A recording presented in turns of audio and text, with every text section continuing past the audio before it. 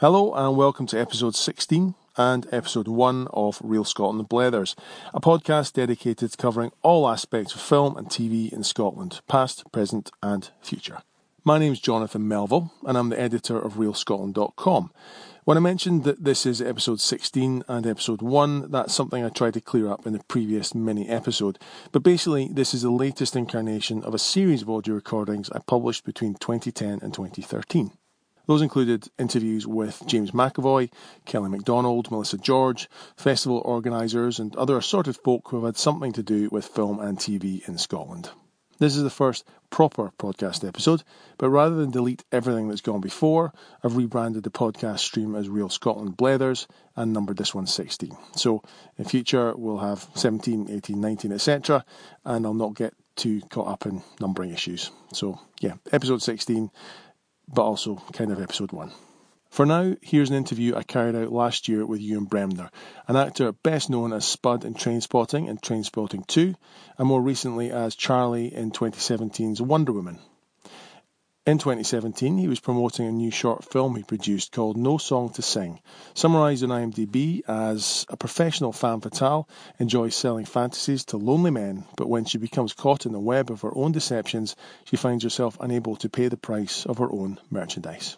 I spoke to Ewen about his move into producing, his thoughts on filmmaking, and what's happening in Scotland today, including his thoughts on a Scottish film studio. In the coming weeks, I plan to publish interviews from the 2018 Edinburgh International Film Festival, so please subscribe to the podcast and keep an eye on the Twitter feed at twitter.com/ReelScotland or facebook.com/ReelScotland to find out who I've been speaking to. You can email me at reelscotland@gmail.com with any comments or suggestions. You can also head to edfilmfest.org.uk for the Edinburgh International Film Festival programme, which is packed with fantastic screenings and events. As this podcast is still new, the exact format is still quite flexible, as is the publication schedule. But in the coming months, I'll try to find some fascinating people to blether to and hopefully make this a worthwhile addition to your podcast library. In the meantime, thanks to Ewen Bremner for speaking to me, and check out the film's website at nosongtosing.com.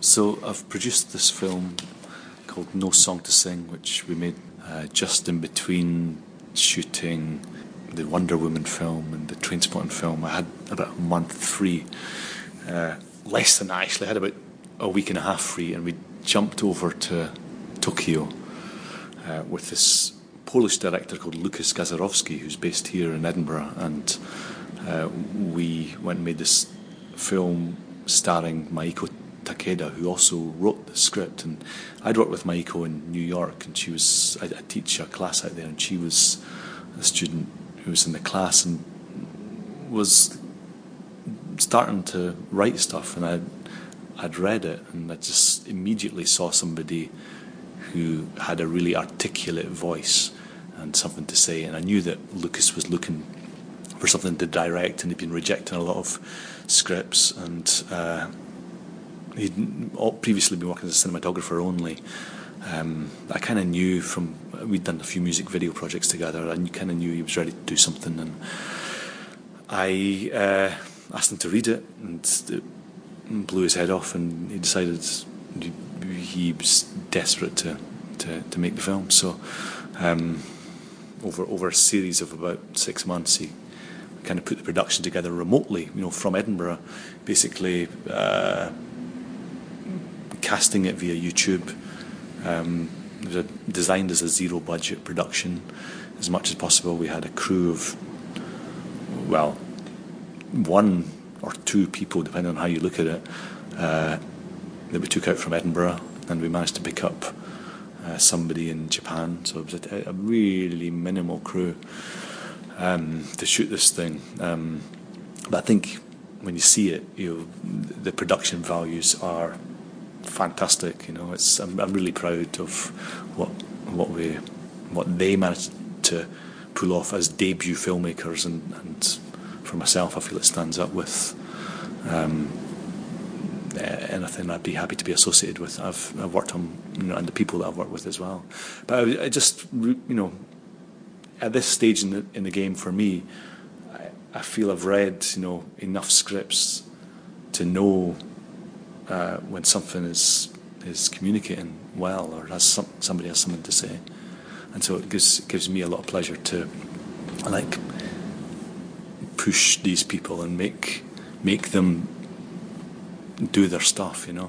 There's so many obstacles for young filmmakers, and a lot of them are purely in your perception. A lot of them are just imaginary obstacles.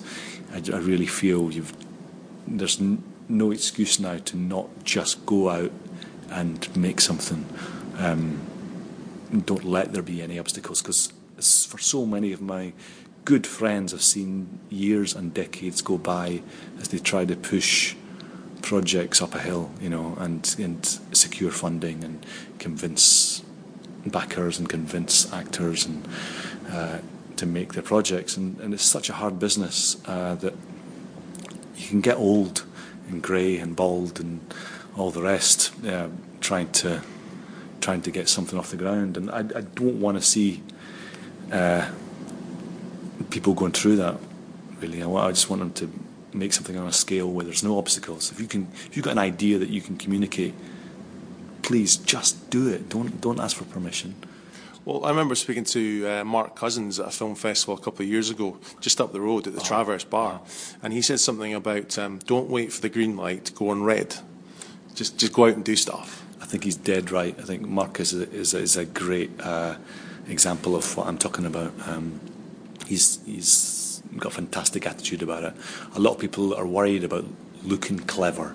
They want people to see how clever they are, when they're making their first thing, and they're terrified of not having every single thing in place before they go for it, not having approval from all the different funding bodies to say, yes, we believe in you, you can do this, and I feel like Mark's attitude is not like about showing people how clever you are. It's about just the spirit of communicating something, and that is a really noble spirit. And that's what cinema is about. It's the desire to explore ideas, share ideas, communicate ideas, and communicate. The sharing of human experience. If you see something that speaks to you in a film, that's a really powerful experience. You feel like it's touched something in you, and you feel like you understand things better that you couldn't articulate yourself before you walked into that cinema. Somebody just articulated it for you, and it opens you up. And it doesn't matter what budget level that's at. If somebody has something that they want to share or communicate or explore, then no amount of money is going to make that clearer. It's about the ways they find to communicate that. Well, one of the big... I think we could be here for hours talking about the idea of a Scottish film studio. But I kind of wondered what you think about the state of film in Edinburgh in particular, because obviously you still live here, I guess. Is that right? Yeah, I've been living here for the last 15, 16 years, and there just seems to be so much going on, especially with things like the Scottish Documentary Institute, Scottish Screen Academy, Film Hub Scotland. And do you notice, does any of that come into do you link up with any of those sort of guys, or? I'm familiar with some of them, and there's great people here making great stuff, like people like Mark Cousins and the Documentary Institute, and there's some great young actors and filmmakers here as well, and not so young, But there's great. There's a great community of arts and film people here, and I've just been working with them, producing this. Well, that's what I was kind of meaning. Yeah, so there's lots of there are people here trying to do great things. I suppose tying into that, just that comment about the film studio. What are your thoughts on that? What do you think? Do you think more needs to be done really to sort of to kick-start things in Scotland? I think probably just now the level of production can sustain a healthy soundstage here, a film studio, purpose-built film studio. I think the levels of production just now seem to be really healthy.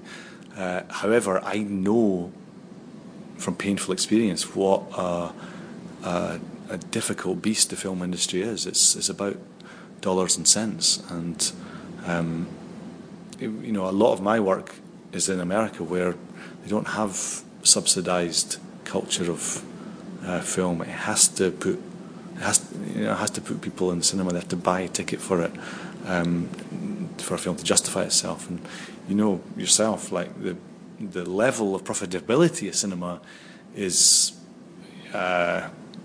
can be pretty hairy. Aye. Film does make good profit, but the majority of films don't make anything, and lose money. So it's a difficult beast, I think if the facilities are here, people will use them, but there are times of feast and times of famine, and it seems to be a time of feast just now in production. But I suppose a studio is not necessarily going to encourage local talent and young talent, so it's kind of like you were saying there at the start. Those guys need to just get out there maybe and start trying to make things with their phones and exactly, yeah, and YouTube, yeah. And then the bigger guys might come along and make their bigger films, but underneath, everyone else is sort of working away and trying to get their names out there. Yeah, by whatever means necessary, as Malcolm X said. You just got to make stuff. Do it. Don't allow yourself to be inhibited by perceived obstacles. Go out and make your mistakes. There's so many mistakes to be made in the life of a filmmaker. There's so many of them. Go out and make them as soon as possible. Keep making them. Make as many mistakes as you possibly can, and just make stuff. That's where you learn. That's what you learn from, and that's what's going to make you stronger. So that when somebody is checking out your stuff, going, I'm getting this. I like this. I like this cat. Their stuff is talking to me. I want to work with this filmmaker. And when somebody's ready to invest in you, you're ready to deliver.